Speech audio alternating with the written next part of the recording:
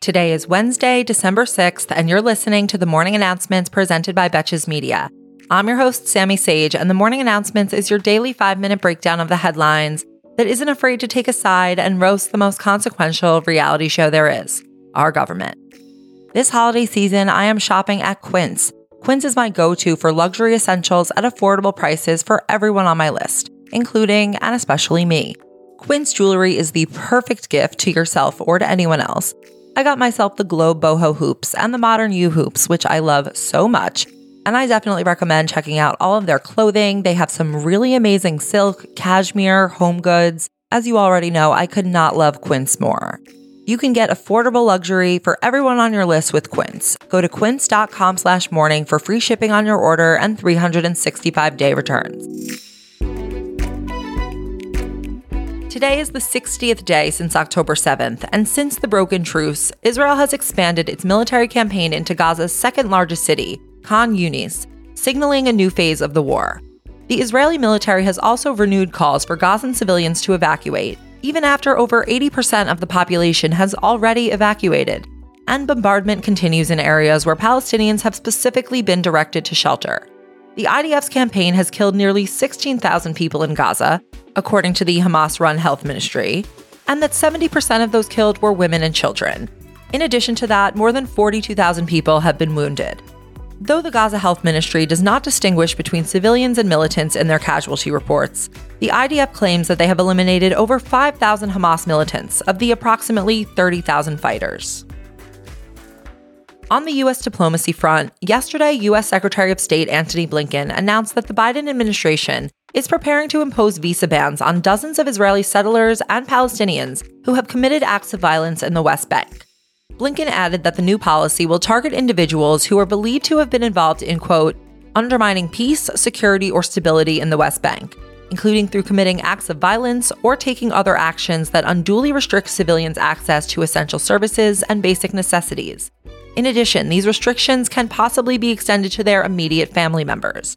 This change in policy comes amidst a backdrop of a surge in extremist settler violence in the West Bank, displacing nearly 1,000 Palestinians since October 7th alone. There's a lot going on foreign policy-wise right now, though unlike the song promised, the increase in problems is not bringing along more money. Today, the Senate is slated to finally vote on that $106 billion military aid package for Ukraine, Israel, Taiwan, and southern border funding. Just this past Monday, the White House warned that the U.S. is nearly out of funding to send to Ukraine, and that Ukraine will not continue to be able to defeat Vladimir Putin's army if it does not receive more funding. As of this recording, all signs point to Republican senators voting no on the military aid package, while in the House, new Speaker Mike Johnson has already stated that aid for Ukraine will need to be coupled with funding to reinstitute Trump-era immigration policies. And indeed, southern border funding is in the bill. So we shall see. Speaking of the new speaker, Mike Johnson said that he will move forward with a vote to authorize a formal impeachment inquiry into President Biden on the grounds of the so far unproven claims that he had accepted bribes.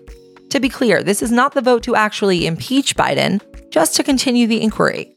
New Speaker Johnson said that he probably plans to call the vote next week, and it is likely that it will pass with unanimous support from Republicans. Back over in the Senate, we have a small update from the FBI investigation into Senator Bob Menendez and his indictment for bribery. According to new reporting, some of the gold bars that were found in the senator's home, a great place to start a sentence, have direct links to the New Jersey businessman who has been accused of bribing Menendez.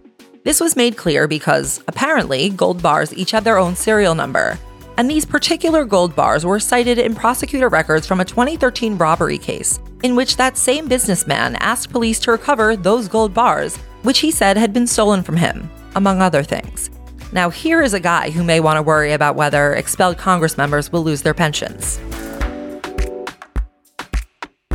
For our final story today, the chairman of the Florida Republican Party, Christian Ziegler, was accused of raping a woman who he had known for 20 years.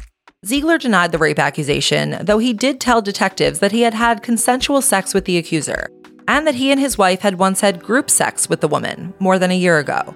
This is now under investigation by the Sarasota Police Department, but no charges have been filed yet. And in an email to the Florida Republican Party, Ziegler said he will not resign from his leadership role and claim that he is being attacked because he and his wife are, quote, such loud political voices. To that point, his wife Bridget Ziegler is one of the co-founders of the conservative group Moms for Liberty, which has worked alongside Florida Governor Ron DeSantis on parents' rights issues, such as book bans and bathrooms. Though I can't say I've heard much about their policy on group sex. Thank you for listening to the morning announcements presented by Betches Media, and thanks again to our partner Quince. Like I said, this holiday season, I am shopping at Quince. Quince is my go-to place for luxury essentials at affordable prices for everyone on my list, including and especially me. You can get affordable luxury for everyone you know with Quince. Go to quince.com/morning for free shipping on your order and 365-day returns. And until tomorrow, I'm Sammy Sage, and now you know what the fuck is going on.